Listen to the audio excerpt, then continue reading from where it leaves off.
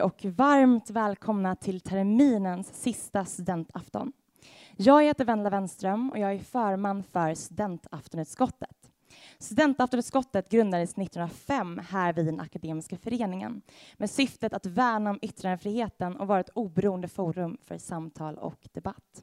Några exempel på gäster som har gästat oss under åren är Will Ferrell, Edward Snowden, Monica Zetterlund och varje svensk statsminister sedan Per Albin Hansson.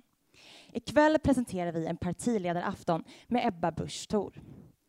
Ebba är partiledare för Kristdemokraternas sedan 2015 då hon tog över efter Göran Hägglund.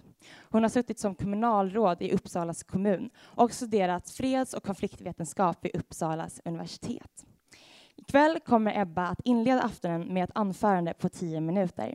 Därefter kommer det följas av ett 20 minuters modererat samtal av kvällens moderator Lisa Blomqvist. Lisa satt som förman för Studentaftonutskottet 2009 och 2010 och jobbar idag med PR och opinion i Stockholm. Ni i publiken kommer i vanlig ordning att kunna ställa era frågor till kvällens gäst under vår frågestund som är 30 minuter i slutet av den här aftonen. Så fundera redan nu på vilka frågor ni har till kvällens gäst. Och med det sagt så ber jag ge en varm applåd till Ebba Busch Thor.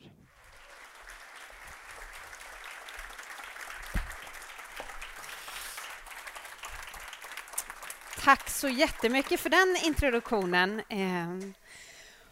Och tack för inbjudan, får jag lov att säga. Jag känner ganska stor vördnad över att stå här på den här scenen. För det är, ja, som ni har sett här, långt mer kända personer än mig som har gjort det allt sedan 1905. Jag tittade lite i den här gedigna gästlistan och namn och försökte hitta vem som imponerade mest på mig. Och då stötte jag på Leni Riefenstahl, vilket fick mig att hoppa till lite granna. Och jag antar att den inbjudan måste ha kommit efter andra världskriget när vi så att säga visste ganska väl vad vi tyckte om nazismen. Och då är det ju lite underligt att bjuda in Hitlers egen influencer, höll jag på att säga, men Hitlers egen propagandafilmmakare.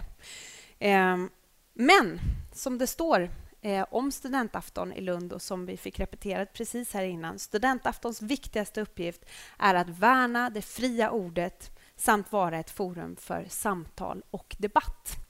Och jag vill ändå bara inleda med att ge en liten hyllning till Lund, även om det känns obehagligt som Uppsalabo och Uppsala-student. Och jag har bråkat lite grann med min stabschef exakt hur mycket vi ska balla ur i hyllandet utav Lund. Han har själv studerat vid Lunds universitet nämligen. Men det fria ordet är omistligt för vår civilisation. Och jag är faktiskt lite orolig för det fria ordet. Identitetspolitiken gör att vi inte längre bara lyssnar till vad som sägs, utan vi lägger mycket vikt vid vem som säger det. Och det är särskilt illa på universiteten faktiskt. Kanske inte här i Sverige, men på flera håll i USA. Vi har alla hört talas om så kallade safe spaces. Hur amerikanska studentgrupper jagat iväg vissa föreläsare från sina skolor för att de har haft fel åsikter. Och missförstå mig rätt. Det är klart att människor kan ha fel åsikter. Men de har rätt att uttrycka dem. Och där menar jag på allvar att Lunds studentafton står som en lysande fyrbåk för det fria ordet. Och att ni ska vara stolta över det ni gör här. För trots att det som sägs kanske är dumt eller till och med motbjudande, inte just ikväll kanske, men andra kvällar, så spelar ni en omistlig demokratisk roll i vårt land och tjänar som ett föredöme även internationellt. Och jag vill tacka för möjligheten att vara med en kväll som denna. Ett annat skäl till att känna respekt är att vi befinner oss på Sveriges näst finaste lärosäte. Och ärligt talat så är det kanske fler statsministrar som kommer från Lund än från Uppsala. Både Tage Erlander och Ingvar Carlsson pluggade på magprogrammet här. Men även Stockholms universitet har ju en hel del statsministrar på sitt samvete också. Sen finns det de statsministrarna som hoppade över universitetsdelen helt. Jag ska inte skryta jättemycket med min universitetstid. Det kan vi ta frågor på sen här. Men hörni, innan jag svarar på era frågor, jag hoppas att ni skjuter tuffare frågor än vad Bert Karlsson har gjort på mig en timma i Malmö här innan jag kom hit. Så skulle jag ändå vilja ge lite kort min syn på vad jag tror att Sverige och Europa just nu står inför och vad jag anser att det här riksdagsvalet handlar om och vad KDs roll är i det här valet. EU är inne i en långvarig kris. Man har inte kunnat hantera flyktingkrisen utan låtit andra ansvarstagande länder som Tyskland och Sverige bära en väldigt stor del av ansvaret. Och det här sker alltså bara 5-7 år efter det att EU visat sig oförmöget att hantera en allvarlig finanskris som vi drabbades av 2007-2008 och som landade ner i Greklandskrisen och som mycket väl och med nöd och näppe klarade vi oss undan en Italien, Spanien och Portugal-kris precis därefter, men som fortfarande präglar det europeiska samarbetet i hög utsträckning. Och det är bara att konstatera att EU har inte levererat som institution. Och då frågar sig medborgarna varför EU finns. Varför vi har makthavare som ingen faktiskt har röstat på som styr EU. Och jag menar att media faktiskt gör alldeles för lite i den här frågan. Media berättar mer om vad Donald Trumps ministrar gör och inte gör än vad man gjorde till exempel rapporterade till exempel när EU-kommissionen bytte generalsekreterare, när man bytte till Martin Selmayr under rätt skandalartade former i mars tidigare år. Och det här är ett stort problem om man ska värna demokratin, värna legitimiteten för den europeiska unionen. EU behöver vitaliseras och jag tror att den behöver vitaliseras genom att faktiskt begränsas och återgå till sitt kärnuppdrag. Och EU behöver granskas långt hårdare av både media och dess medborgare. Annars tror jag att Brexit bara är början. Om vi går till det svenska valet då. Ja, enligt mätningarna så är lag och ordning, invandring, migration väljarnas viktigaste frågor. Jobb och klimat som tidigare hamnat väldigt högt upp på listan ligger betydligt längre ner. Och även när vi diskuterar lag och ordning eller sjukvård så är det som att invandringsfrågan ändå vilar som en ande över de här områdena också.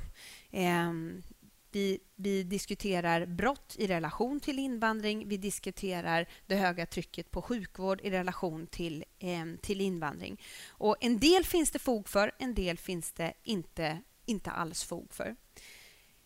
Jag tror att vi kan skapa trygghet i alla städer och jag tror att lag och ordning faktiskt är en förutsättning för lyckad integration. Om du är en laglydig person som bor i Husby utanför Stockholm till exempel så är det inte särskilt lätt att integreras i ett nytt land om den bilen som du ska kliva in i och åka med till jobbet på morgonen brinner. Eller om du försöker driva ett företag i ett sådant område och det enda sättet att göra det på det är att betala kriminella för att få beskydd. Det svenska samhället behöver återta kontrollen över de här områdena. Inte minst för att det är de allra mest utsatta som redan är allra mest utsatta i vårt samhälle som drabbas hårdast av att det i praktiken är kriminella som sätter spelreglerna i 61 utsatta områden i Sverige. Och det hade vi aldrig accepterat mitt inne i innerstaden i Stockholm till exempel. Men i områden där det bor en väldigt hög andel nyanlända till Sverige, nysvenskar, där tillåts det vara så här. Och det blir fler och fler områden. Förra veckan berättade vi några nya förslag kring det här. Och summan av de förslagen handlar egentligen om att det måste gå att lita på Sverige även om man bor i till exempel Rosengård. Sjukvården är en annan viktig fråga som jag tror och vill att det här valet ska handla om. För går det inte bra för sjukvården, det går inte bra för sjukvården just nu och nästa regering måste ha ett väldigt tydligt mandat ifrån väljarna att reformera sjukvården. Och där menar jag att sjukvårdsdebatten idag i Sverige är alldeles för grund i proportion till de stora problem som vi står inför. Jag berörde ju Lund och Skåne tidigare och ett av mina politiska favoritcitat kommer faktiskt ifrån en skåning och dessutom en socialdemokrat. Han var ju bara en hårsmån ifrån att bli statsminister 1946 efter Per Albin Hansson när han avled. Och jag pratar alltså om Gustav Möller som då var socialminister. Och han sa: varje förslösad skattekrona är stöld från folket. Och där är vi nu. Under den här mandatperioden så har regeringen höjt skatterna med 60 miljarder kronor per år. Det har varit ekonomisk högkonjunktur, men det har varit en reformpolitisk lågkonjunktur. Har sjukvården blivit bättre? Nej, den har faktiskt blivit betydligt sämre. Då kan man fråga sig hur mycket sämre. Vi har en vårdgaranti i Sverige. En del tycker att det är lite grann som ett streck i sanden, men det är faktiskt en kvalitetsmätare. Den säger att inom 90 dagar så ska du kunna få operation eller till exempel besök inom specialistvården. Och anledningen är att får man vård för sent så löper man tyvärr ganska hög risk att man inte klarar av den allvarliga sjukdom som man har. När regeringen Reinfeldt avgick 2014, när Kristdemokraterna hade haft ansvaret för sjukvården, så hade vi lyckats halvera sjukvårdsköerna efter Göran Persson. Då var antalet personer som hade väntat mer än 90 dagar på operation eller specialistvård 51 000. Fortfarande ganska många.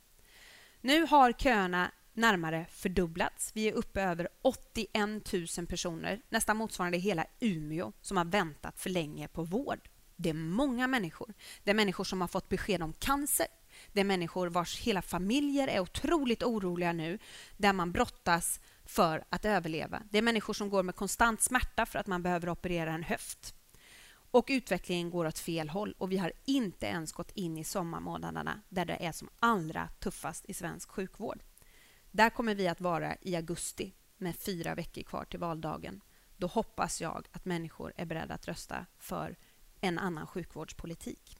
För det här leder till en stor etisk stress. Vårdpersonal måste välja vilken patient som ska prioriteras först. Och det innebär självklart en ökad risk för den bortvalda patienten. Felbehandlingar ökar, överbeläggningar ökar. Jag tror att vi behöver göra flera saker ganska fort de närmaste åren. Alliansregeringen hade en kömiljard som gav starka incitament för landstingen att korta vårdköerna.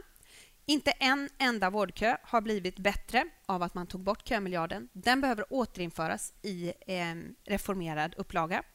Vi behöver ha fler vårdplatser och då är det pengar som måste in rakt av. Och vi behöver premiera sjukhus som inte maxar och har fullt hela tiden. Det måste finnas lite luft i systemet, annars klarar man inte de här vårdtopparna. Och vi behöver bygga ut primärvården kraftigt. Är det någon som älskar ordet primärvårdsreform? En människa skakar på huvudet. Det känns bra. Det känns bra. Alltså primärvården är egentligen våra vårdcentraler. Men svensk sjukvård är otroligt sjukhustung. Vi lägger nästan alla våra resurser på sjukhusen. Och väldigt, väldigt lite, det är som en upp- och nervänd triangel, det är det jag försöker symbolisera här med mina armar. Väldigt lite på vårdcentralerna. Och det gör att människors väg in till sjukvården, ja, men det är för trångt att ta sig via vårdcentralerna. Så man hamnar ofta på akuten. Och därför sitter man 6, 7, 8, 9 timmar istället när man borde ha träffat en läkare på en vårdcentral. Men då behöver vi bygga ut det här kraftigt. Vi lägger 17% av våra resurser på primärvården, vilket är otroligt lite jämfört med andra jämförbara länder inom OECD. Svenska läkare lägger minst tid av andra jämförbara länder på direkttid med patienter. En annan viktig reform. Det är inte så många år sedan som vi hade en situation där en orolig mamma med en 1,5-åring med feber på 40 grader klockan 9 på kvällen förväntades åka till akuten för att få febernedsättande. Men tack vare förändringen och avskaffandet av apoteksmonopolet så har det ändrats. Och jag tror att vi kommer se samma sak på den här sortens frågor. På sikt tror jag dock att vården behöver bli statlig. Vi har 21 olika landsting, de är för små, de är för byråkratiska och det är dags att avskaffa landstingens sjukhusansvar till förmån för ett enhetligt ansvar på statlig nivå. Allt det här handlar i grund och botten om människors tillit. Om man inte kan lita på att grundläggande delar av välfärden fungerar, polis, äldreomsorg, sjukvård, så skadas människors tillit. Och då riskerar vi att få ännu fler Brexits. Fler missnöjespolitiker som vill exploatera oro och missnöje. Vi riskerar i värsta fall att människor faktiskt tar lagen i egna händer i fler områden.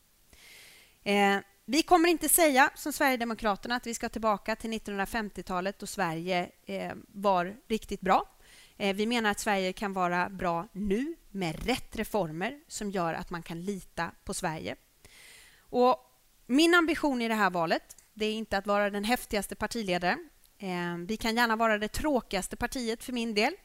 Men för mig är det viktigare att din morfar eller din farmor har en plats på äldreboendet än att kommunen bygger ytterligare ett äventyrsbad eller driver hotell i kommunal regi. Och det är den sortens prioriteringar vi måste göra nu om inte ytterligare missnöje och främlingsfientlighet ska växa i Sverige. Och avslutningsvis då, vad blir Kristdemokraternas roll i det här valet? Ja, vi har inte någon jättegammal tradition som liberalism eller socialismen eller konservatismen.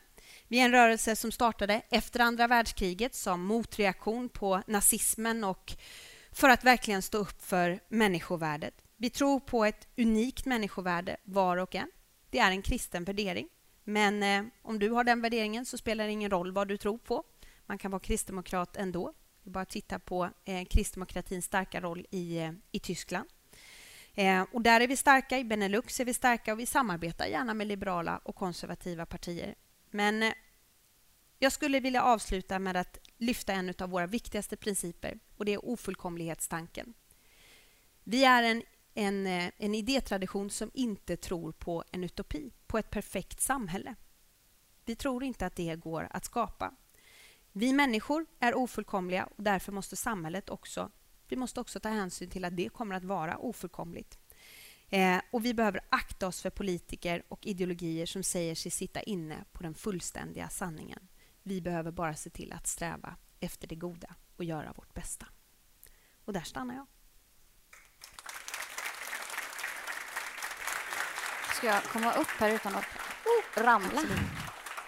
Härligt. Jag skickar ner henne. Vill du ta den stolen eller den stolen? Du bestämmer, tänker jag nu. Här. Nu tänkte jag försöka follow your lead här. Nu får du sätta dig och luta dig tillbaka här så ska jag ställa några frågor som jag är nyfiken på när det gäller dig och som jag tror att kanske flera andra också är nyfikna på. Hörru, det där var ju jätteintressant och bra. Kortfattat, kärnfullt. Hyfsat i alla fall. Ja, men jag tänker... Nu är det ju här, som du har sagt, på universitetet i Lund. Känner du att mysfaktorn bara skruvas upp här mellan oss? Vi har liksom blivit servade. Och rödvinet. Kan ta lite vin också. Ja, det kommer sen. Men jag tänkte, Ebba, hur känns det egentligen när du kom hit nu? Du kanske gick genom Lundagård, du kommer hit till Borgen. Är du inte ändå lite sur för att du inte pluggade här? Ärligt. Jag började ju med att göra intervju med 3 härliga juriststudenter här. Ja. Och den första frågan var, vad tänker du när du tänker på Lund så här spontant? Och då sa jag, det vågar man inte säga högt här. Är det så illa? Ja, det är faktiskt det. Jag får ansaka mig själv lite grann. Jag inser att det har varit en jargong utav, och ni är kanske jättetrötta på de skämten.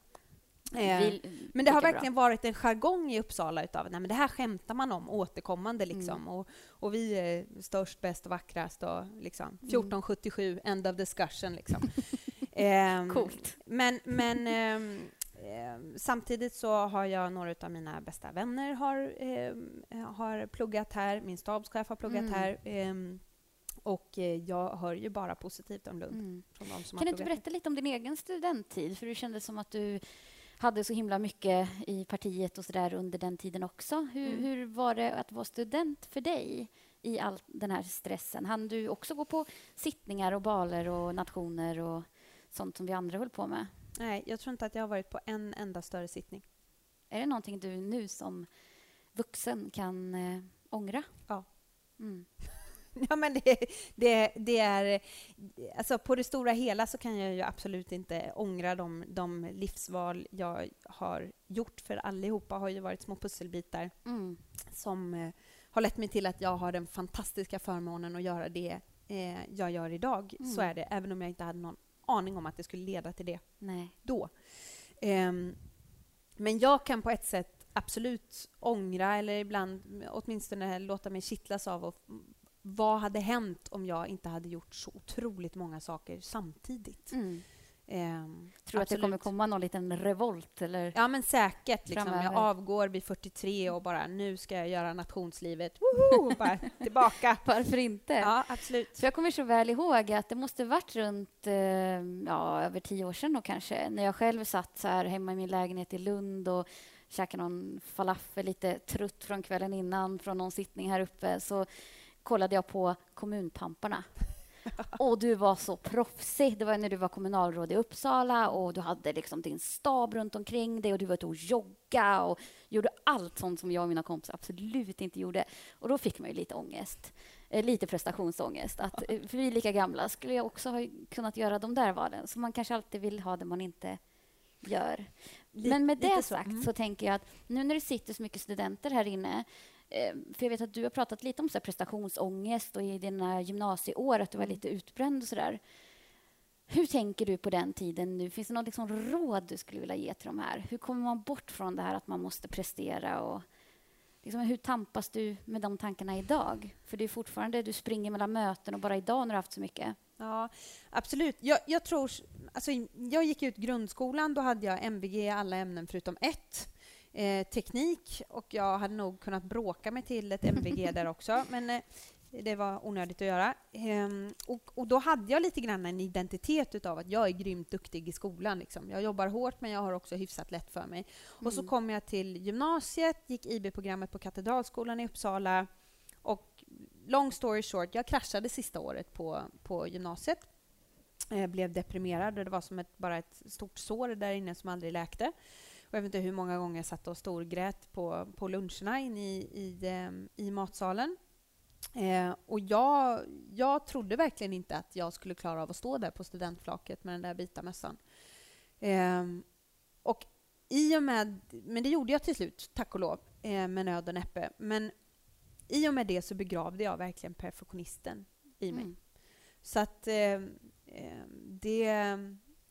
allt måste inte vara perfekt. Vad är viktigt och varför är det viktigt?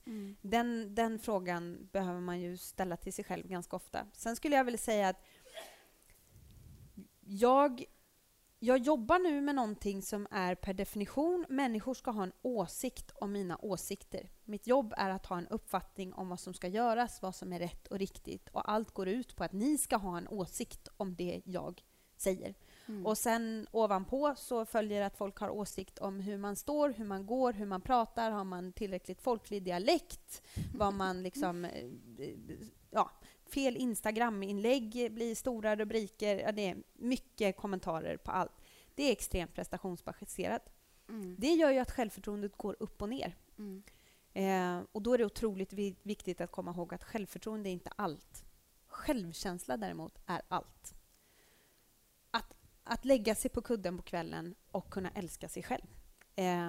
Att tycka om sig själv. Att veta att jag är värd någonting. Jag är värd att tyckas om av någon annan. Jag är värd att tyckas om precis som jag är. Även om det gick skit i den där partiledardebatten eller på den där tentan eller vad det nu är för någonting. Det tror jag är extremt viktigt. Och det lägger vi kanske lite för lite tid på och för mycket tid på. Vilket fantastiskt självförtroende du har. Nej, det har jag ju inte alla dagar. Nej. Men utifrån det då, för du ser ju, utifrån ser du ju otroligt lyckad ut på alla sätt och liksom framgångsrik och sådär, vilket du är. Men har du någonting som du tar med dig, något sånt där, vad är ditt största misslyckande i din roll nu? Är det någonting du har känt att så här, jäklar, det där blev inte så bra, eller det där skulle jag inte ha prioriterat där och då, eller där snubblade jag upp på scen och det var pinsamt, eller? Har du något sånt där som du kan dela med dig med? Ja, men alltså, jag har ju släppt mycket sånt faktiskt. Alltså, det blev så brutalt det där sista året på gymnasiet. Så det är väldigt sällan som jag liksom, späker mig själv över att saker inte blev exakt så. Sen finns det alltid saker där jag försöker utvecklas i min roll som ledare. Hur man liksom utmanar andra utan att det blir pressande, utan att det istället blir upplyftande. Det tycker jag är en viktig utmaning som jag själv liksom jobbar med att hitta exakt balans i. Sen är det ju mer så här, jag har inte haft några stora politiska skandaler än. Något av det som blev mest uppmärksammat pratade vi om lite grann innan här ute, när jag efter en så här 15 timmars arbetsdag ställer mig Aktuellt, gör en lång intervju om hur Sverige ska kunna regeras trots ett svårt parlamentariskt läge. Och sen så plötsligt säger hon att nej, men nu ska vi ha lite checka andra frågor här. Så att vi har ett quiz här nu. Vem har skrivit Gösta Berlings saga? Det var bara total blackout, verkligen. Och jag bommar alla 3. Och jag bara kände, nu gråter min svensklärare trots att hon tvingade oss att läsa 2 av stackars August Strindbergs verk. Och Selma Lagerlöf och alla de här som ju var med. Och det blev ju jättedebatterat och fortfarande så här, folk slänger in i krönikor och sådär. Och apropå just det, och kanske det vi pratade om precis innan med prestation och sådär. Man brukar ju prata om liksom, att kvinnor inom politiken för hårdare åt. Jag tänker på Sahlin och Schyman och Anna Kinberg Batra. Och, är det så att man måste vara så himla mycket duktigare och smartare som tjej på den nivån du befinner dig? Ja och nej. Vill du utveckla? Kommunpampar som du pratade om tidigare, för jag kommer att tänka på det precis när du berättade det. Då ringer ju de mig från TV4 och vill ha med mig i en debatt. Och pitchen är så här, alltså vi har haft så himla mycket män. Och jag bara kände, nu måste vi ha någon kvinna. Och då tänkte jag, då ringer vi dig. Så att på ett sätt så har jag ju också fått mycket mer medieuppmärksamhet för att jag har varit ung kvinna och inte sett ut som Alf Svensson. Oh my god, en KD-politiker som använder rouge. Nej, men så lite grann en sån effekt har ju funnits. Sen har det funnits åt andra hållet. Så här, ja, vad kul, en ung, söt, blond tjej. Ja. Roligt att du är så ambitiös. Att du har så mycket driv. Kul. Men så lite såna klappar har man ju mött, absolut. Men du märker inte att media dömer dig hårdare än dina till exempel allianskollegor? Jag tycker väl så här. De manliga då? Ja, men det är uppenbart att det finns en hel del sammanhang och en hel del intervjuformat där det lite grann skaver när det kommer in en ledare som leder på ett lite annat sätt. Kanske är lite mer personlig, lite mer livlig, lite mer yvig. Kan den personen ta ansvar för landet i en svår säkerhetskris? Ja. Men det är ett nytt ledarskap. Alltså det är klätt det kan vara klätt i en klänning och det kan ha järnkoll på läget. Och det har man prövat i Storbritannien, men vi har inte prövat det i Sverige än. Så det är klart att det är fortfarande lite ovant. Och jag tyckte att det märktes inte minst kring då, om jag får kommentera detta med Anna Kinberg Batra, där ju jag tyckte att hon agerade mycket som en statsminister. Seriös, allvarlig, talade om rikets säkerhet som var mycket den stora diskussionen då, det ekonomiska läget och så vidare. Och var inte i första hand fredagsunderhållning och liksom Instagram-material. Och jag uppskattar det hos en framtida statsminister.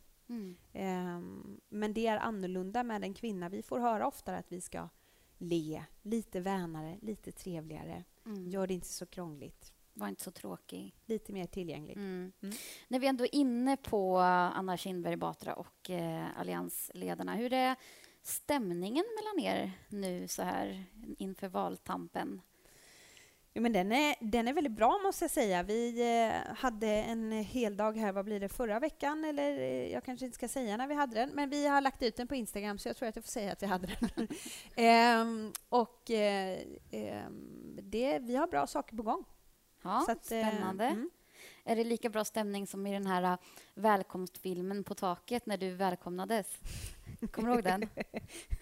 Jag tror att de var ju helt uppskrämda då. Hade ju fått höra i varenda liksom, ledare att jag skulle komma in och spräcka alliansen. Så vi hade ju inte hunnit träffas så jättemycket då. Det är lite stelt. Det är lite mer chillaxed nu, absolut. Spännande.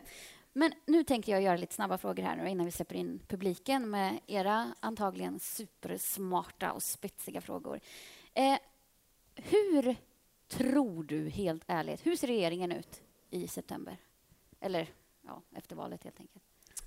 Jag tror att verkligheten kommer ikapp alla de här liksom, svåra beskeden som har getts kring vi kan inte regera under de förutsättningarna och inte de och under de och de. Jag tror att det kommer vara jättesvårt parlamentariskt läge även efter nästa val. Och det kommer att landa ner till att andra allianspartier, andra partier som Sverigedemokraterna och så kommer att behöva bestämma sig för ska man tillåta Stefan Löfven att vara statsminister i 4 år till eller inte. Och till slut så kommer det att landa i att man inser att man har inget existensberättigande om man tillåter honom sitta i 4 år till. Och då kommer det bli en alliansregering, men Sverigedemokraterna kommer att rösta för den. Så att vi kommer att vara beroende utav att de röstar för alliansen för att vi ska kunna tillträda och för att vi ska kunna få igenom vår budget. Och andra typer av samarbete kommer inte att vara aktuellt. Sen tror jag att jag tror att vi tillträder efter några talmansrundor och så får vi under lite dramatiska former igenom vår budget. Och så sitter vi 1 år och sen blir det riktigt tufft hösten 2019. Då börjar det ställas ultimatum på förhandlingar och annat. Och då får vi se hur stora till exempel Miljöpartiet är och vad som har hänt med... Alltså Miljöpartiet och Socialdemokraterna verkar ju redan idag ha en fantastisk relation till varandra i regeringsställning. Nu är jag alltså ironisk. Och jag tror ju att åker man ur regering så kommer det... Och Gustav Fridolin gör sin sista valrörelse nu. Han måste ju avgå. De har ju tidsgränser. Det kommer att hända saker som kommer att öppna upp förhandlingsmöjligheterna med andra partier. Jag måste ändå ställa den här frågan. Jag vet att du är dötrött på den här och du benämnde den lite i ditt anförande här. Men namnet Kristdemokraterna. Yes. Huruvida jag har förstått nu, nej, jag behöver inte vara kristen för att vara med. Men vad är egentligen de här kristna värderingarna? Det är kanske jag som inte är helt liksom bildad på området. Men jag tänker ändå, mina kristna vänner jag har, de är ju alltifrån liksom råsocialister till frikyrkliga, jättekonservativa. Vad är de kristna värderingarna? Är inte det bara liksom demokratiska värderingar? Ja, men mycket av de demokratiska värderingarna och mycket av det som liksom har format de större grundprinciperna i till exempel vår lagstiftning grundar sig någonstans på en liksom judisk-kristen etik, västerländsk humanism, det förhållningssättet, hela liksom uppsättningen utav de mänskliga rättigheterna grundar ju sig i många utav de kärnprinciperna som ju inte har med tro att göra, men som har att göra med förhållningssättet till människovärdet, att det är absolut, att man inte har ett värde i form av det man presterar, det man levererar.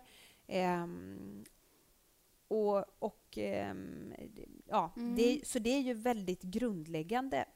Så är det absolut. Sen kristdemokrati som ideologi är ju en kombination utav, så att säga, vi hamnar på högerkanten för att vi lyfter fram frihet så mycket och för att vi ser att staten inte är lösningen på allt, men heller inte individen. Det finns liksom ett mellanled här som gör att vi pratar mycket om de små naturliga gemenskaperna, människans behov av relationer, familj, föreningar, företag, och så flyttar man makten uppåt. Men vi har en väldigt stor betoning på det sociala ansvaret man har. Så krist handlar ju mycket om det sociala, att ta ansvar för sina medmänniskor och behandla dem väl. Men då tänker jag så här, när det uppenbarligen är lite svårt att greppa för många i och med att du får den här frågan ofta, är det värt att hålla fast vid namnet i den här globaliserade världen?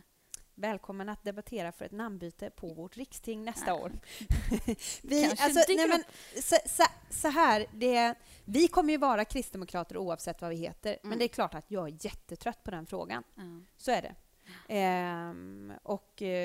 Jag menar, jag har ju suttit på lektioner i skolan. Ja, och sen så har vi det här konservativa partiet. De är väl ett kristdemokratiskt parti? Nej, det är ett konservativt parti. Nej, jag tror att det är ett kristdemokratiskt parti. Och sen har liksom debatten varit igång. Eller att man säger att det är ett religiöst parti och så vidare. Och bara helt Angela Merkel bara swishar man helt förbi. Det är en stor... Alltså det är den största partigruppen i Europaparlamentet är Kristdemokraterna. Jag tänker så här, om vi ska drömma jättestort här nu då. Om vi drömmer eller tänker att du blir statsminister Och då tänker jag att när du sen går i pension och sitter hemma på din veranda kanske, när du är 65-70 år, och man pratar om dig så som man pratar om andra tidigare statsministrar, man pratar om Palme, man pratar om Per Albin, vad hade du önskat att man kom ihåg dig för? Liksom, finns det något så här som du tänker, det här, får jag drömma störst så skulle det här vara mitt legacy? Jag tror att det som ändå kommer att prägla historieböckerna kring den här tiden som vi är i nu, det kommer att handla mycket om hur vi hanterade en omvälvande tid i det svenska samhället där vi hade väldigt stor segregation.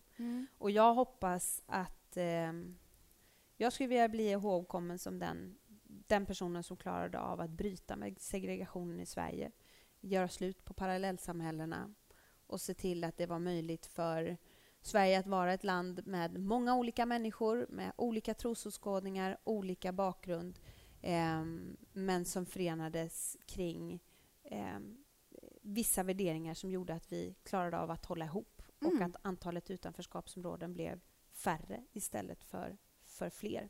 Det tror jag kommer att vara en otroligt stor debatt de kommande åren och avgörande om man lyckas med det eller inte. Vision såklart och ett väldigt bra mål. Men jag måste ändå lyfta frågan. Jag hade inte tänkt ställa den frågan, men nu tvingar du mig lite grann. För det här i kombination med att också vill liksom värna... Du pratar ju snälla frågor. Det är relationer och det är äldreomsorg och det är att vi ska ta hand om varandra och respektera varandra. Hur kommer det sig nu att ni hade med er Bert? Varför valde ni Bert? Som ändå har varit partiledare för ett liksom främlingsfientligt parti. Ja. Det går ju liksom inte att komma ifrån att dels har Bert gjort en ganska rejäl resa på 30 år sen början på 90-talet ska jag säga. Och det finns en mycket större liksom ödmjukhet och nyanser när han resonerar idag. Det hade inte varit möjligt för oss att gjort det här för ens 10 år sedan skulle jag säga. Så han har gjort en resa. Sen ska man komma ihåg att jag har alltså velat komma ur liksom Stockholm, ur det intervjuformaten som jag alltid hamnar i där mycket av frågorna som faktiskt har förvånat mig är ganska Stockholmscentrerade. Därför har jag varit ute på den här förvalsturnén under hela våren, besökt väldigt många orter. Och där har vi haft med Kalle Schulman som utfrågare vid ett antal tillfällen. Vi har haft med S-märkta statsvetaren Stig-Björn Ljunggren. Vi har haft med pastorn och föreståndaren för Philadelphia kyrkan i Stockholm, Niklas Pienso, som är väldigt samhällsengagerad och kunnig också. Och vi har haft med Bert Karlsson. Så det har varit en bredd av utfrågare, men Bert har ju fått absolut mest uppmärksamhet. Och det går inte att komma ifrån att det är väldigt många människor som lyssnar på honom. Och många av dem upplever att det politiska etablissemanget skiter i dem fullständigt. Så de röstar antingen på Sverigedemokraterna eller lägger sig på sofflocket. Och jag vill ha de väljarna. Du vill ha Sverigedemokraternas väljare? Det är väljare som många gånger också uppger att de inte tycker om Sverigedemokraterna. De röstar som ett enda stort långfinger mot oss andra. Och jag vill ge dem ett alternativ som inte liksom darrar på frågan om människovärdet, men som ger andra lösningar på de problemen som de ser. Och Bert är ett sätt att nå dem. Kan jag tolka det som att man är välkommen till Kristdemokraterna om man om man ändå är en sverigedemokratisk röstare? Ja, men inte om man är främlingsfientlig. Då kommer man inte att trivas särskilt bra i Kristdemokraterna. Tack. Min sista fråga nu innan vi släpper in publiken. Då är det så här. Nu sitter en massa folk här. Kanske är ni som jag som fortfarande inte alls vet vad jag ska rösta på i höst. Om du får ge ett argument. En riktig sån här hisspitch. Punchline. Varför ska man rösta på KD? Om vi struntar i sakpolitiken och det ideologiska då. För det tycker jag att ni har fått lite argument. Och går på pudelns kärna. Man ska rösta på KD därför att vi är garanten för förändring. Vi är små, men vi är modiga. Vi har inget att förlora på att hålla fast vid det vi är övertygade om. och titta på verkligheten. Vilka partier har agerat i enlighet och varit beredda att liksom regera för det de tror på? Vi rev upp decemberöverenskommelsen. Vi tvekade inte att utkräva ansvar i säkerhetskrisen efter Transportstyrelsen. Vi avsatte 2 ministrar, hade gärna velat avsätta 3. Och vi har varit beredda att fälla den här regeringen den här mandatperioden genom en alliansbudget. Men först var vi bara ensamma om den åsikten, sen blev vi 2. Det var en lång historik. Men det satt långt inne. Och vi är garanten för förändring i höst. Andra partier kommer att darra, jag är helt övertygad om det. Och då kommer vi att rösta mot Stefan Löfven och för Ulf Kristersson som ny statsminister. Tack. Bra. Så där, mina vänner. Har vi massa smarta och bra frågor nu då till Ebba som ni har suttit och ruvat på. Fatta er gärna ganska kort era frågor. Ställ er gärna upp med handen om ni har en fråga. Ni får jättegärna presentera er med namn om ni känner er bekväma med det. För det här också spelas in, det här samtalet. Så att håll mikrofonen gärna nära munnen. Här har vi första frågan. Hej, Carl heter jag och är läkarstudent här. Yes. Ni pratar väldigt mycket om det här främlingsfientlighet. Är det någonting man blir om man inte får ut tillräckligt mycket av välfärden? Eller hur blir man egentligen främlingsfientlig? För det är ju något som genomsyrar ganska mycket av vad vi ser i dagens Europa också. Mycket populister och är främlingsfientlig liksom, är det någon skala eller är det liksom, är man främlingsfientlig eller inte? Tack. Hur blir man främlingsfientlig, Ebba? Ja, jag har inte receptet på det. Jag hoppas att jag har receptet på hur man är beredd att lämna ett främlingsfientligt parti. Jag tror så här. Rädda väljare. Det är det farligaste läget. När väljare blir rädda om sitt eget skinn. Eller när man blir rädd för utvecklingen i samhället. När man blir rädd att ens barn inte ska få den tid med läraren som de behöver för att klara sig i skolan. Därför att det dyker upp 3 nyanlända som plötsligt börjar från ena dagen till den andra i klassen. Eller att man är rädd att det ska hända. Då börjar det hända saker och ting ganska snabbt i politiken. Och det är det som har hänt i Sverige också som gör att vi har en situation där vi inte vet om Sverigedemokraterna till exempel nu blir det största partiet i Sverige. De är i alla fall ett väldigt stort parti idag. Så att jag menar att vi skapar... människor gör ett aktivt val om man väljer att se ner på människor som kommer ifrån ett annat land eller har en annan etnicitet. Det är ett aktivt val man gör. Men vi kan skapa större eller mindre grogrund för den främlingsfientligheten att växa och för missnöjespolitiker att dra på dem, liksom odla i den grogrunden. Och ett sätt som man skapar större grogrund för främlingsfientlighet, det är till exempel om man tillåter vissa bostadsområden att tas över utav kriminella i praktiken. Att låta utanförskapsområdena växa ännu mer. Jag tror ett annat är när politiker lägger skattemedel på sånt som människor inte uppfattar är kärnuppgifter. Stora kommunala skrytbyggen, kan gärna utveckla det mindre populistiskt än det låter här.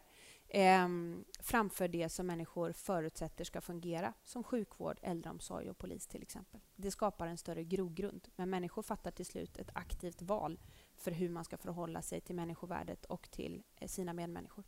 Så upplevelser och sedan ett aktivt val. Någon slags kombination där då. Ja. Tack. Nästa fråga. Ja, hej. Vi träffades lite innan. Julia heter jag. Tack för att du är här. Jag har en fråga kring svenska värderingar. Vi pratade lite om det innan, men jag skulle gärna höra dig utveckla det. Vad som är svenska värderingar för dig och för KD. Men också så undrar jag vilka som är de största utmaningarna inför valet och hur ni tänker vinna valet. Fråga 1. Det var väl Almedalen 2016 som jag valde att kliva ut på scenen till en stor svensk flagga i bakgrunden på en sån här stor digital skärm. Och jag öppnade mitt tal med att hylla Sverige. För att vi pratar många gånger om allt som är fel med Sverige. Alla problem, inte minst jag som politiker. Och jag som också då är norsk, jag har dubbelt medborgarskap. Ser också den andra traditionen där man många gånger har mycket lättare att prata väldigt mycket gott om sitt land och att vara stolt över sitt land. Och mitt syfte med den första delen av talet var att återta den svenska flaggan. Det kan inte vara så att enda gången vi ser stora svenska flaggor vaja är när nazister marscherar på våra gator och torg. Den svenska flaggan måste tillhöra oss alla. Och vi måste alla hitta ett sätt att älska och hylla det som vi tycker är bra med vårt land för att förstärka det. Sen klippte jag ifrån flaggan och gick över på problemen och utmaningarna. Och då pratade jag mycket om goda värderingar.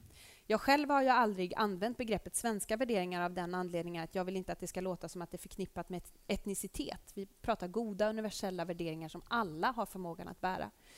Men vi måste prata om vilka värderingar vi vill ska prägla vårt land. För ska vi klara en stor mångfald i Sverige så måste det finnas vissa värderingar som inte är valbara.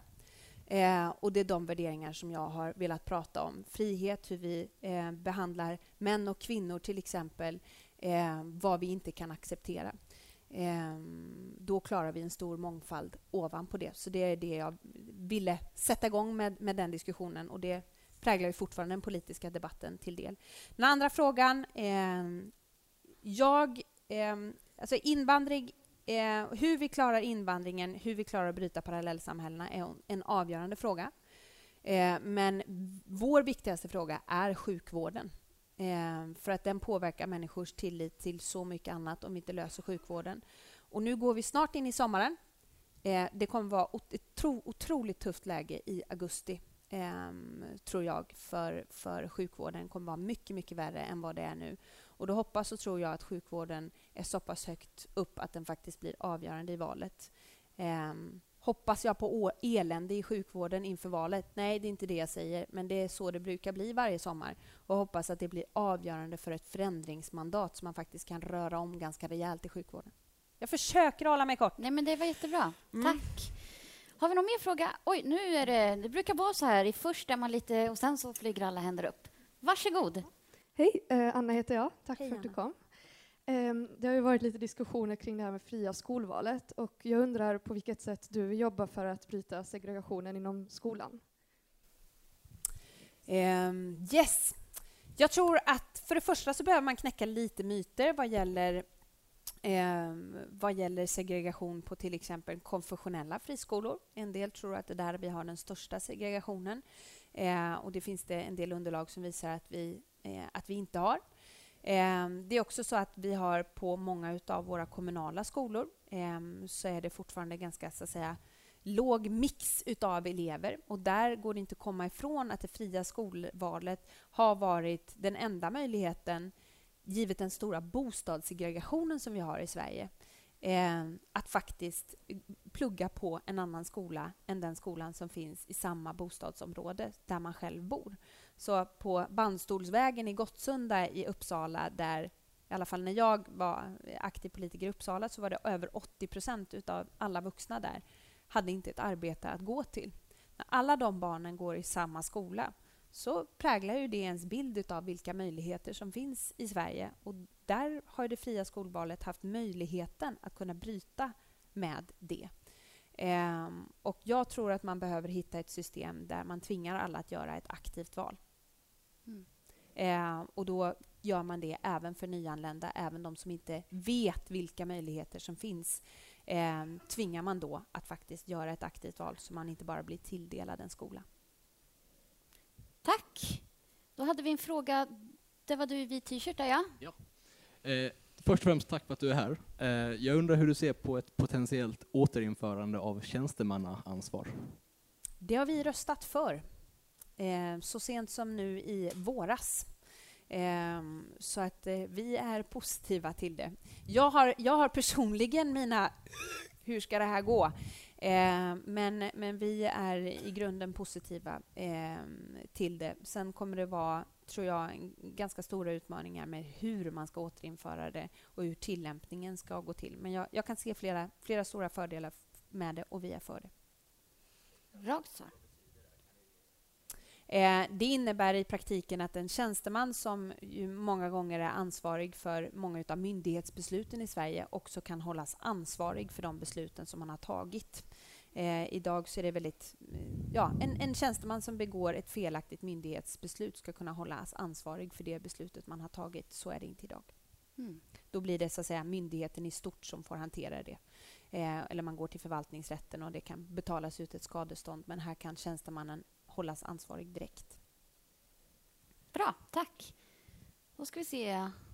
Hade vi en där och sen var det du där efteråt. Ja, hej. Jag tänkte kolla lite med, du pratar mycket om människovärde och sånt. Och då tänker jag mycket på de ofödda barnen. Och kring samhällsfrihet och sånt, vad du tänker att om man som barnmorska ska få kunna säga nej till att utföra abort i Sverige. Yes. Het potatis nu. Ja. Vi... sedan början av 90-talet, alltså snart 30 år, så har vi stått bakom svensk abortlagstiftning och vill inte se förändringar i den. Sen har vi ju återkommande lagt ganska mycket krut på att få ner antalet oönskade graviditeter. Det måste vara en fruktansvärd situation att bli gravid trots att man inte har velat det, oavsett sättet som det har gått till på. Och där har vi faktiskt haft effekt på antalet tonårsaborter. De har ju kraftigt gått ner i Sverige tack vare det arbetet som har skett med att minska antalet oönskade graviditeter. Alltså i första ledet. Vad har det arbetet gått ut på? Det har bland annat gått upp på att stärka sexualundervisningen, på att skärpa upp en hel del av tillgängligheten på ungdomsmottagningar, Umeå på nätet till exempel, och se över en del av stödet till preventivmedel och annat. Jag menar att Sverige enligt Europakonventionen har att förhålla sig till samvetsfrihet redan idag. Och det gäller då inte frågan om huruvida man kan få diskriminera män och kvinnor eller bara liksom inte känna för någonting enligt någon tro man har, utan det handlar om frågor som rör död och liv, som ju är en svår ett svårt etiskt dilemma. Det går liksom inte att komma ifrån även om man är för aborträtten. Och då säger vi så här, vi vill inte se någon ny lagstiftning i Sverige. Vi menar att det här måste kunna gå att lösa på arbetsplatserna. Vi kan inte ha en situation där vi inskränker svensk aborträtt. En del säger ju, ja men tänk om vi hamnar i ett läge där det inte går att utföra abort i Sverige. Jag tror att vi är långt därifrån och vi måste säkerställa att svensk aborträtt gäller. Men det måste gå att lösa på arbetsplatserna för de få barnmorskor som det handlar om som har samvetsbryderier kring aborter.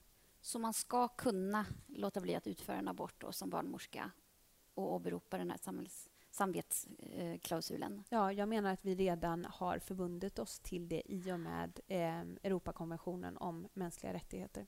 Och diskussionen kring att det är ett steg mot striktare abortregler, den tolkar det som att du inte håller med om? Nej, och det måste man ju säkra upp i andra led. Vi kan ju heller inte ha en situation varken där vi har personer inom sjukvården som möter en gravid kvinna och säger jaha, du har de här svåra omständigheterna, jag förutsätter att du vill göra abort. Då respekterar man inte kvinnans val. Kan heller inte ha medarbetare som säger att nej, men du kan absolut inte göra abort, det här är ju ett liv. Alltså, det måste vara kvinnans val som gäller. Allt annat är totalt ohållbart och vi måste värna svensk aborträtt. Men jag tror att i den lilla utsträckning som detta är aktuellt kan man lösa detta på arbetsplatsen, inte genom att förändra lagstiftningen. Förlåt, hade du någon jättekort?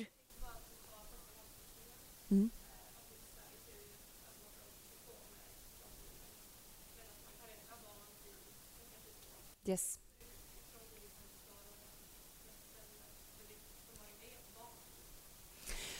Det här är en till stor fråga. Vi har ju haft fall som har rapporterats om där barnläkare har kallats in i rum därför att aborten har gått över i vecka 22 då det inte är lagligt att genomföra abort i Sverige. Och där de har känt att enligt allt de har att förhålla sig till så ska de då sätta in full livsuppehållande insatser för att rädda livet på det barnet.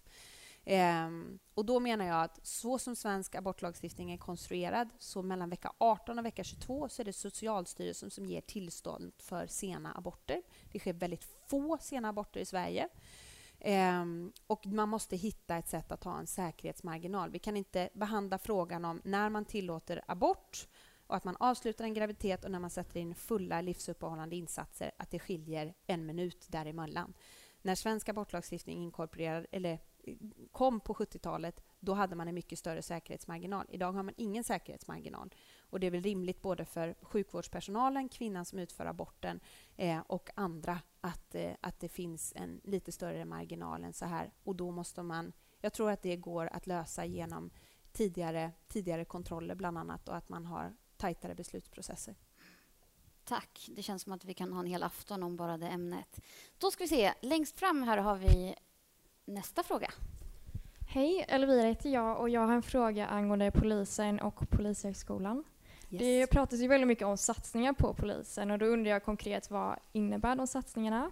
Och sen har ju även Moderaterna kommit med ett förslag angående att reformera Polishögskolan och införa någon form av de som enbart vill jobba med inre tjänst. Och då undrar jag om Kristdemokraterna ställer sig bakom det förslaget. Tre delar. För det första, vi har en akut poliskris nu där fler poliser än någonsin lämnar yrket varje vecka.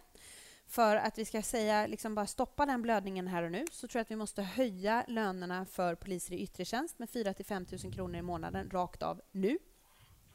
Sen behöver vi ge dem ett löfte om att snälla, vi fattar att det är skittufft och att ni inte har de förutsättningarna ni behöver, men ni får högre lön nu. Och vi ger er ett löfte om 10 000 fler poliskollegor de kommande åren fram till 2025. Och då har jag räknat bort pensionsavgångar som kommer att ske inom polisen. För att det ska vara realistiskt så kommer jag till punkt 3. Enda sättet att bli polis eller att få högre lön kan inte vara fler akademiska poäng.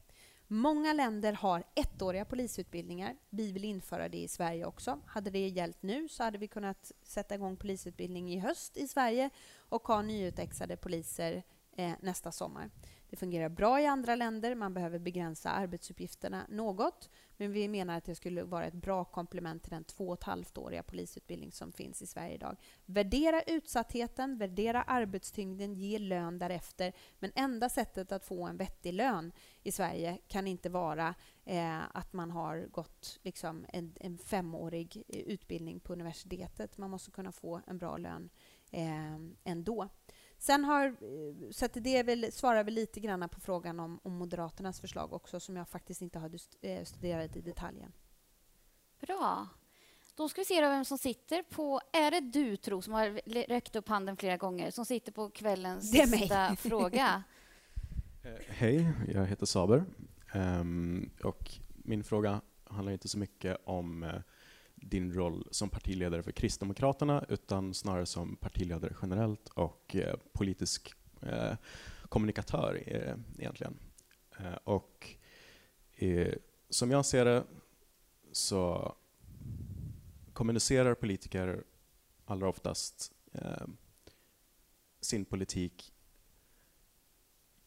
genom att framföra sin åsikt angående vad som skulle vara ett vettigt sätt att lösa ett problem på. Och kanske ge ett argument för varför det skulle vara så. Inte alltid ett argument, men ibland. Och när det väl framförs ett argument, och kanske till exempel som här ikväll när jag svarar på lite frågor och har tagit tur med några av frågorna, så framförs ett argument, några stycken, för. Men inte så mycket nyanserande och vilka möjliga problem som skulle kunna uppstå med den typen av lösning som partiet kanske vill genomföra. Så då undrar jag, tycker du att det är ett problem inom politiken generellt angående sättet på vilket politiken kommuniceras till andra, just vad gäller skillnaden mellan att kommunicera det som åsikter istället för att presentera nyanserade argument med tydligt utstakade analyser och så vidare? Jag tror att jag fattar vad frågan är. Så här, jag upplever att vi idag har ett debattklimat där det är otroligt svårt att vara självkritisk, att vara nyanserad, att visa tillstymmelse till brister i sin egen argumentation eller i sin egen politik. Och definitivt inte i en valrörelse. Och det bidrar ju till det. Det andra är att vi är väl nu nere, vi har diskuterat hur lång reklamtid vi ska köpa i tv i höst. Det är min första valrörelse som partiledare, så det är första gången min nuna ska då finnas på varenda busshållplats i Sverige förhoppningsvis, och i då tv-reklam. Och då har vi diskuterat hur lång ska den här vara. Jag vill hinna säga mycket. Liksom, byrån sa 9 sekunder. Men jag hinner ju inte ens säga 10 000 fler poliser för ett tryggare Sverige. Eller? Ja, det är knappt. Alltså det är så otroligt kort. Och de sa, men det är ingen idé. Folk byter kanal. Det är för långt. Det måste vara liksom, det måste slå, det måste vara antingen ett härligt ansikte eller ett ansikte där det liksom griper tag i magen, och det måste vara jättekort, det måste förmedla en känsla, och sen får du bygga längre argumentation i en debatt som du hoppas att någon läser. Och det påverkar också. Du ställde en lite längre fråga nu. Du märkte att det blev lite liksom så här. Och så är i allt just nu är så. Alla våra relationer, det är vänrelationer, man håller öppet på lördagen. Vad kul, jag är inbjuden till den här festen. Ja, vi får se, jag har lite annat på gång, vi får se om jag kommer. Och så håller man liksom alla dörrar öppna innan man bestämmer sig för vad man ska gå på. Allt är så här nu. Och det påverkar även den politiska kommunikationen. Så det är dels lite väljarstyrt, men det är dels att jag söker ju nu i ett valår svagheter i mina politiska motståndares argumentation. Och om jag bjuder på de svagheterna själv så kan jag ju förlora på det. Och så tar man inte den risken. Så är jag mer nyanserad 2019. Men jag fattar att för att vinna ditt förtroende så kan vi ha ett separat samtal här, så kan jag berätta om bristerna i det jag har berättat för er andra här ikväll. Jag fattar det, och jag försöker att bjuda på en del ibland. Men de gånger jag har gjort det har nästan alltid straffat sig någonstans. Så jag gör det där med måtta, ska jag säga. Nu har jag försökt vara öppen och ärlig i alla fall i mina svar här. Tack, och tack för alla jättebra frågor från publiken. Och tack till dig. Jag tycker att jag har fått en lite annan bild av dig idag. Kanske för att jag har suttit så nära dig. Jag tycker du har varit ganska rak och svarat. Jag är väldigt nöjd med detta. Inte så luddig som jag är annars då. Nej, men du vet, agenda är agenda. Och ja, det är sant. AF-borgen är AF-borgen. Ja. Det är helt klart. Det är helt klart även för mig att AF-borgen är AF-borgen efter detta. Rekommenderar du politikeryrket? Ja, det gör jag. Till alla faktiskt. En kort period i livet. Var inte så länge i det som jag är nu. Jag hade ju tänkt att flytta till Abu Dhabi egentligen under min föräldraledighet med min man som spelade fotboll då. Men jag blev partiledare istället. Men det står fortfarande på listan att göra och lära mig arabiska och fullfölja mina freds- och konfliktkunskapsstudier. Plugga färdigt, hörni. Men ja, det gör jag. Någon gång på kommunal, förhoppningsvis inte landstingsnivå, för de vill vi avskaffa, eller nationell nivå. Var politiskt aktiva någon gång under ert liv. Och jag hoppas att det ska bli lättare och att politiska partier ska ha lättare att släppa in människor som liksom inte har gjort karriär inom partierna, att man kan gå in och ut i större utsträckning. Det kan ju vara lite avskräckande det där. Ja, det är jätteläskigt, men det kan också vara sjukt roligt. Man kan ju också göra så här att du vet inte vad du är långsiktigt, men just nu så kanske du känner att F-it, jag har aldrig tänkt att jag skulle kunna kalla mig för kodis någonsin. Men i just det här valet har jag nog ändå tänkt rösta på den där Ebba Busch Thor och Kristdemokraterna. Jag engagerar mig i valrörelsen. Jag vet inte om jag är kristdemokrat långsiktigt. Allt är ju kortsiktiga relationer just nu. Men jag engagerar mig i den här valrörelsen, och så valrörelse jobbar man. Och sen kanske det blir någonting annat nästa val. Det köper jag. Det var ett kul avslut, både F-ordet och ordet kodis i sista meningen från Ebba Busch Thor. Tusen tack, Ebba, för att jag fick sitta här och prata med er. Och tusen tack... Eller vänta, förlåt. Du vill... Nej, men du hade sånt enormt flow här, kände du det? Ja, men tusen tack. Ja, tack till dig.